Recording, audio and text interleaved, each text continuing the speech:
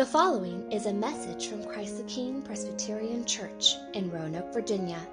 For more information about the ministry of Christ the King, please visit us at ctkroanoke.org.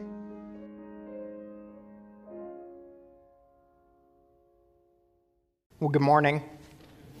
Good morning. Welcome to Christ the King. For those of you who don't know me, my name is Penny, and I'm the senior pastor here, and it's good to be with you. If you are a guest or a visitor, welcome. We're glad that you're here. We're glad that you're here because we believe that one of the most important things that we can do with our time, with our energy, with our minds is to consider what we encounter in God's Word.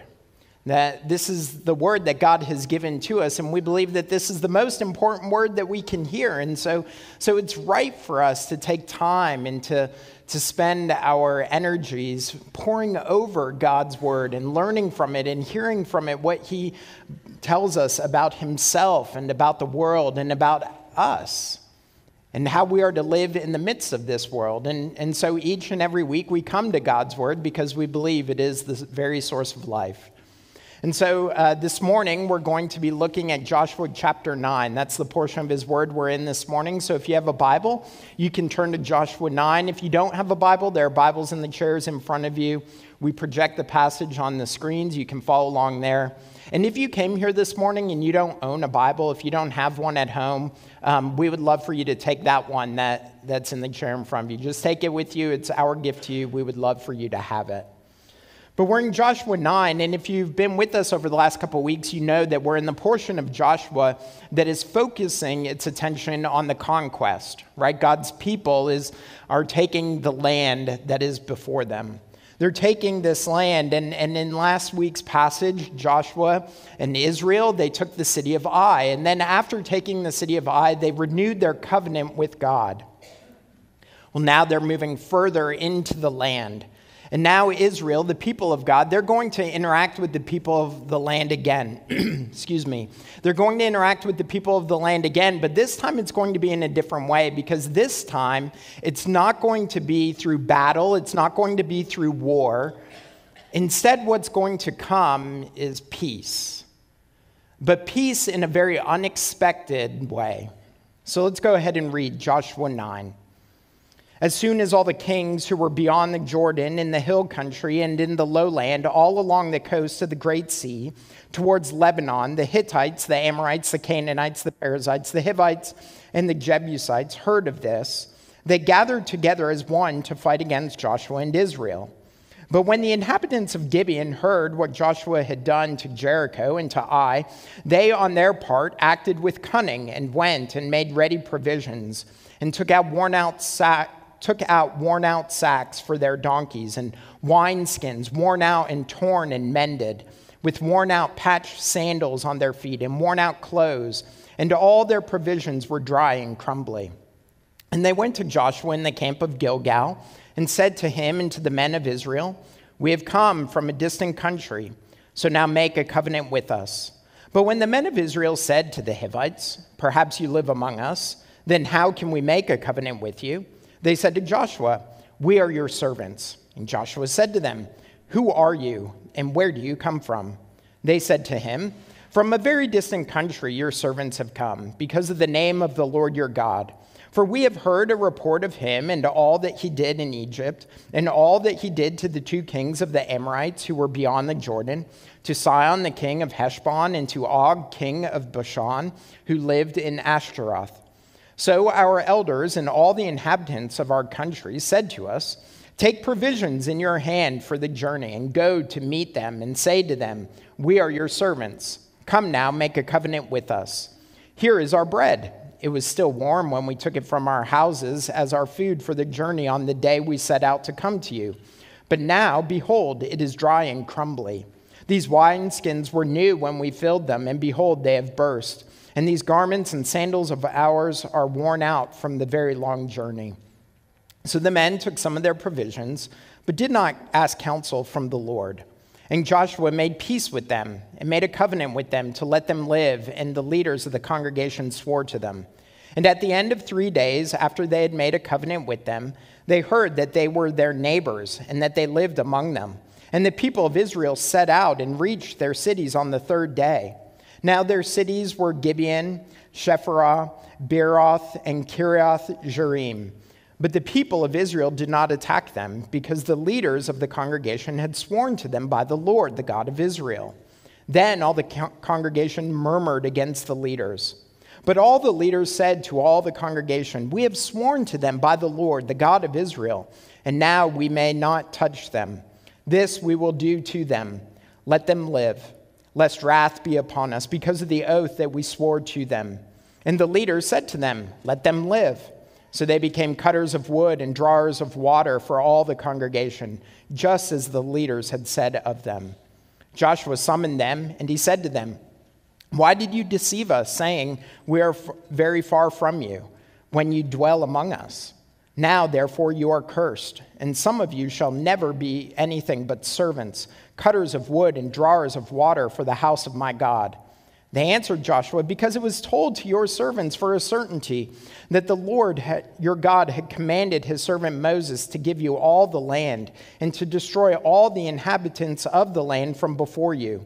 So we feared greatly for our lives because of you and did this thing. And now, behold, we are in your hand. Whatever seems good and right in your sight, do to us, do it." So he did this to them and delivered them out of the hand of the people of Israel, and they did not kill them. But Joshua made them that day cutters of wood and drawers of water for the congregation and for the altar of the Lord, to this day, in the place that he should choose. Friends, this is the word of the Lord. Thanks be to God. Let me pray for us. Heavenly Father, thank you for your word.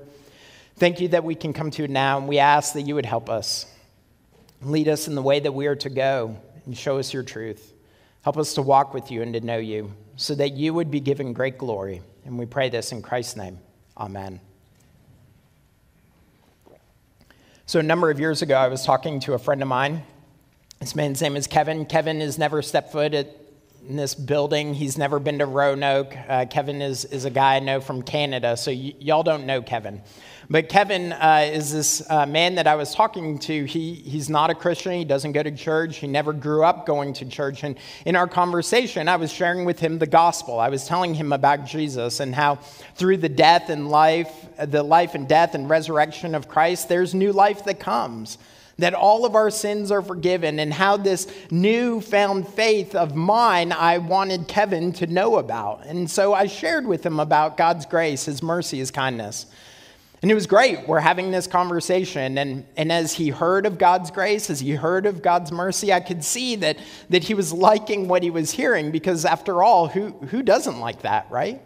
Grace, love, kindness, and mercy. When we think about our lives, I mean, who wouldn't want to hear about those sorts of things? And so in our conversation, I can tell that he's tracking with me, he's understanding it. But it caused him to ask some questions. He said, "So Penny, what you're telling me is that anyone can be saved. Anyone can have God's grace. Anyone can have God's mercy, from the littlest ones who can barely speak to those with their dying breath, with their last breath. Any of those can be saved, and everywhere in between," right? And I said, "Yes, isn't that amazing?" I'm thinking, this is awesome. He's coming along. This is going to be so great. And then he goes, "But doesn't that make you mad? Doesn't that make you angry?" And I didn't track with him. I couldn't understand. So he went on and he said, well, you've been a Christian for a little bit now. And if you lead a normal life, a normal length life, you're going to be a Christian for 50, 60, 70, maybe 80 years before you die. Not me, 80. I came to faith later in life. But regardless, you could have a long life of following after Jesus, of denying yourself, of turning away from the things of this world and turning to Christ. And these people, with their dying breath, who haven't had to give up anything, haven't had to sacrifice anything, they get to go to heaven too? Well, doesn't that make you mad? Doesn't that frustrate you? I have to tell you, I wasn't expecting that question.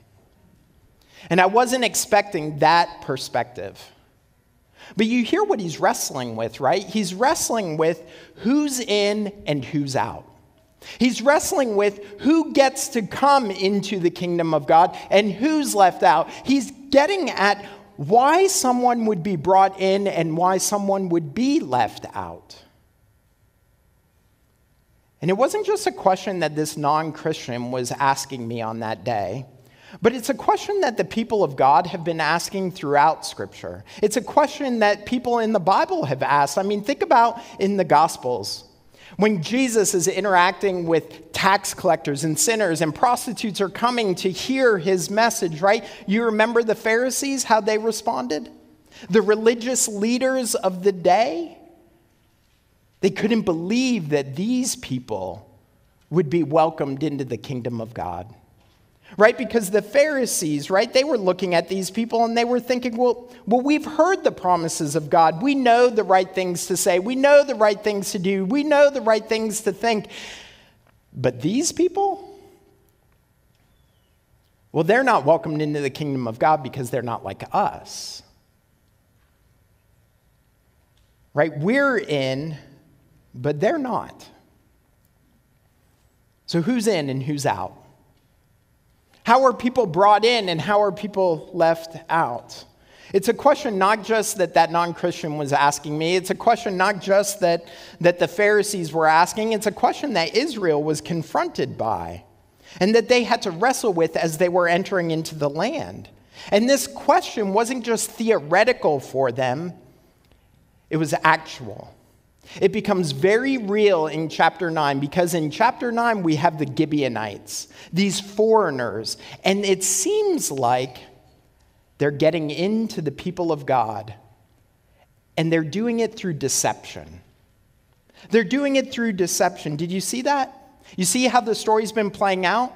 So Israel has moved into the land. They've taken the cities of Jericho and Ai, and word is getting out for all the land, right? All the countries in the land, all the nations in the land. They're hearing about what's happened and what God has done through Israel. And so all these peoples, right, the Hivites and the Jebusites and the Amorites and all the other ites of the land, they come together and they decide, we can't take Israel on our own, right? They're too mighty of a fighting force. They're just going to cut right through us. And so, instead of trying to resist them on our own, instead of going to battle against them on our own, let's make a treaty.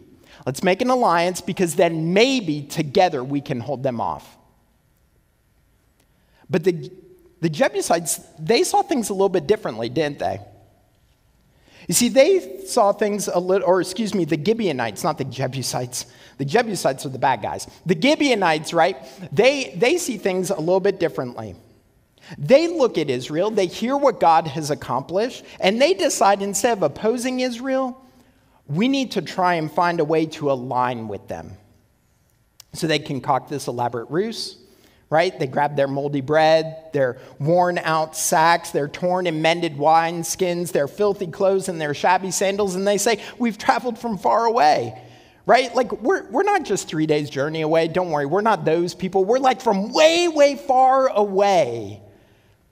Make peace with us. We've heard of all that God has done in Egypt and beyond the Jordan and now in the land. Make peace with us. Make a covenant with us. They had heard of the Lord and it made them want peace. Now let's make a few observations here. The first thing is they lied, okay? They lied. It's a deception. There's no ifs, ands, or buts about it. We can't sugarcoat it. We can't go, well, it's sort of a lie. No. It's a lie, right? It's a lie. But also notice how different their response is to what they've heard than the other nations of the land. Everyone has heard about the greatness of God. Everyone has heard about the power of Israel. But the other nations of the land, what do? They think we'll resist. But Gibeon, they know we can't resist. Now, what's interesting about this is that in next week's passage in chapter 10, we're going to hear that the city of Gibeon was actually greater than the city of Ai, and that the men of Gibeon, that they were warriors. So these were men accustomed to battle. They were accustomed to going to war. They knew what it took to fight, and yet they're looking at this situation and saying, we will not win. This city of warriors will be defeated. To fight against the Lord and his people would be futile. And so they don't pursue that.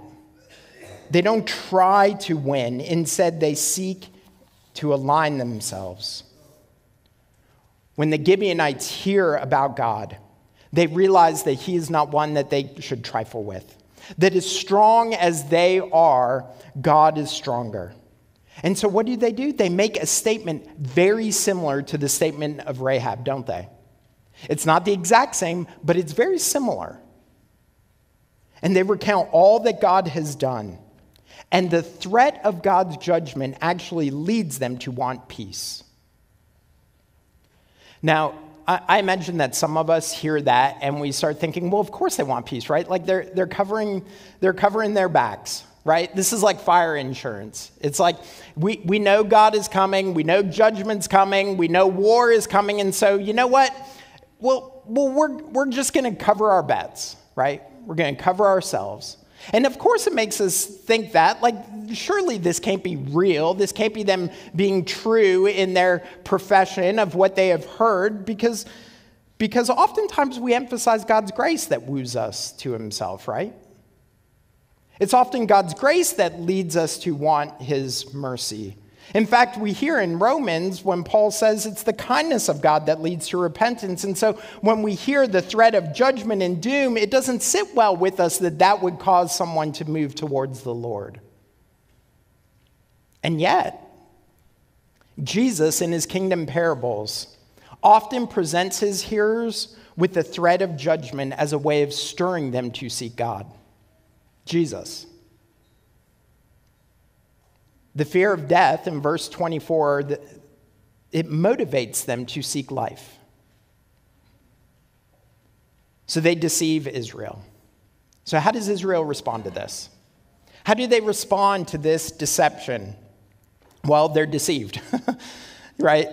They believe the lie. That's what we see in verses 14 through 15. So the men took some of their provisions, but did not ask counsel from the Lord.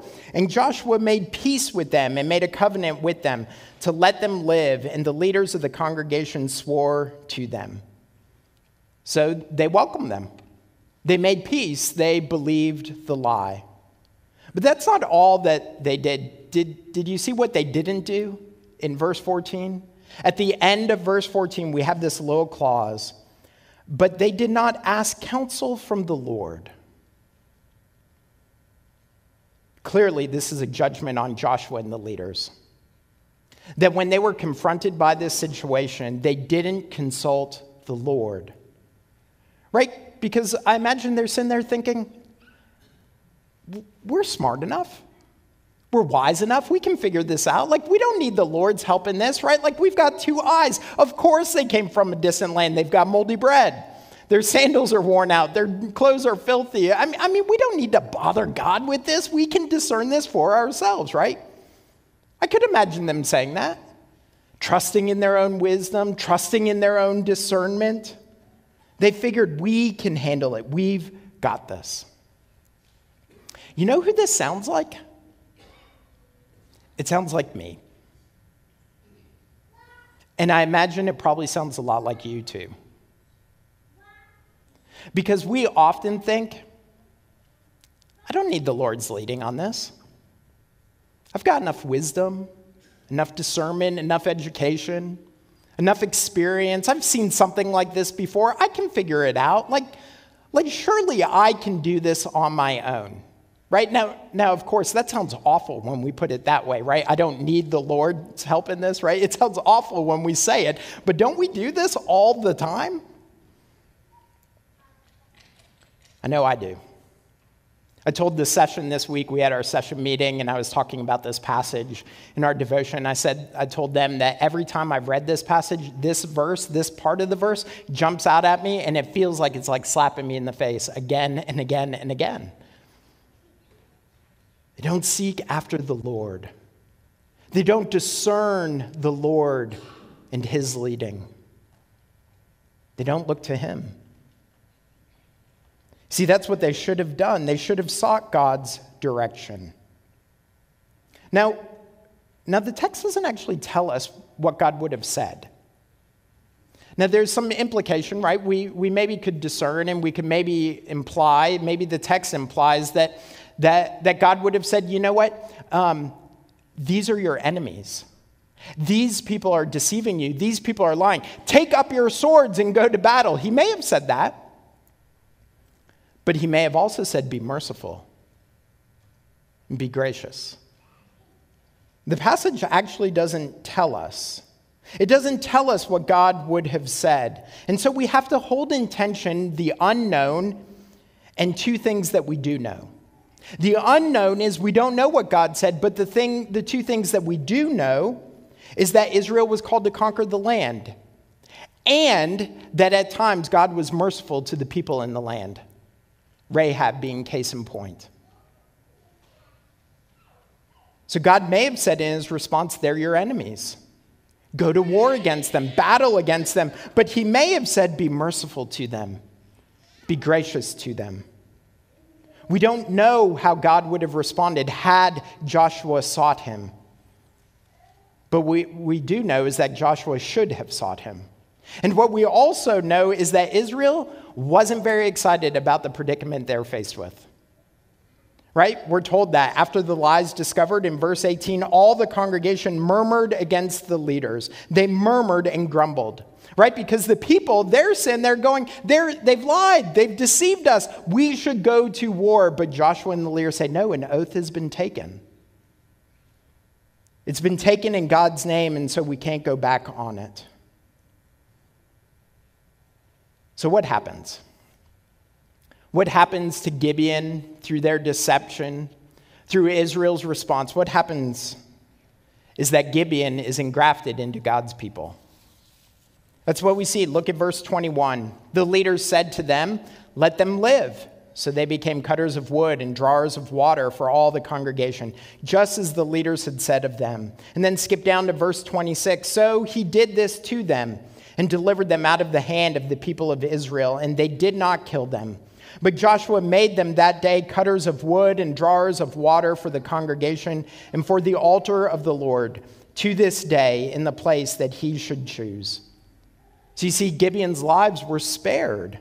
And they served Israel. They served the Lord. We're told they became cutters of wood and drawers of water for the altar of the Lord. Okay, do you hear that? They are serving in the Lord's temple. What are we to make of this? They are serving in the Lord's temple. Well, what we do know is that one of the reasons why Israel was called to conquer the land, we're told this way back in Deuteronomy, was because the fear was that as Israel went into the land, they're confronted by these pagan gods and pagan religions, they would be led astray. They would be turned away from Yahweh, the one true God, and they would follow after all these religions of the land. So that's one of the reasons why they were to conquer the land. And so we know that there was that concern that to have these people in their midst would lead them astray. And yet here we have these pagans serving in God's temple. It leads me to a deduction. It leads me to think that if they haven't fully embraced the Lord as their God, that at least they are perhaps turning away from their foreign gods. And the reason why I'm led to this is because we know that God cannot tolerate idolatry. He can't tolerate idols in his presence, right? He can't tolerate that in his midst. And in fact, we see occasions in the Old Testament where priests of Israel would actually come into the presence of God, and they would come with sin, with idols. They would come in ways that God had not called them, and it did not go well for them. And so at the very least, I think it's probably an educated guess, deduction, whatever word you want to use, to think that maybe Gibeon is moving away from their foreign gods. We also know that going forward throughout redemptive history, that Gibeon's actually treated as part of God's people. You see, later in 1 Samuel, King Saul, in his bloodlust, he actually seeks to kill the people of Gibeon. And in 2 Samuel 21, God condemns that act. He condemns that act because of the oath that was made to Gibeon. And also later, as Israel is returning from Babylonian exile in the book of Nehemiah, we're told that Israel returns and Gibeon was among those who returned. And so what we actually see throughout even redemptive history, not just this passage, but as we move into further into the historical books and even into the prophets and into Nehemiah, what we're seeing is that Gibeon is treated like they are part of God's people. They're receiving the blessing of God's people. So is Gibeon in or are they out? I mean, at the end of the day, that's the question we want answered when we come to these passages, isn't it? That's the question that people are always asking. Like Achan, he came under God's judgment. Is Achan in heaven? Like that, I've been asked that question countless times, right? Gibeon, is Gibeon really part of God's people or are they not? Is Gibeon saved? That's the question we really want to know, right? I basically started with it, and then you've sat through 20 minutes to get to that question. And the truth is that as I've been studying this and researching it and examining it and reading about it, it's amazing how commentators differ on that question. There are some commentators who say, absolutely Gibeon is in. There is no question about it. They're brought in, they're serving at the altar, right? This is basically Rahab 2.0. And then there are other commentators who are like, absolutely not. There is no way. They're servants, yes, but they're servants. And they got in a deceitful and deceptive way, and there is no covenant ceremony, and they're not received in. No way. And there's everything in between. And the truth is that question that we are asking, the text doesn't tell us. The text doesn't answer for us. And so we have to sit with that tension. And we have to sit maybe with that unknown. But what I do know is that those who are brought into the kingdom of God are often the unlikeliest of people. And are often those people that we would never expect, like Rahab the prostitute. Or like Israel with their past filled with deception and sin and waywardness. And maybe even people like Gibeon who are a bunch of liars. That it's often the unlikeliest of people and those that we never expect that God welcomes into his kingdom and showers with grace and mercy. People like me. And people like you. People who were dead in our sins and trespasses, people whose past was filled with lies and deceptions, who had rebelled and who were still enemies with God when God showed his grace and mercy through Jesus. So is Gibeon in? I don't know. But maybe a more important question for us today is, what about you? What about me? And those people who are welcomed into God's kingdom, who receive his grace, they're not the people with the right pedigree or who come from the right place or who know all the right things to say or dress in all the right ways. But those that God welcomes into his kingdom are those whom he receives, whom he forgives, and forgives all their sins, even their lies.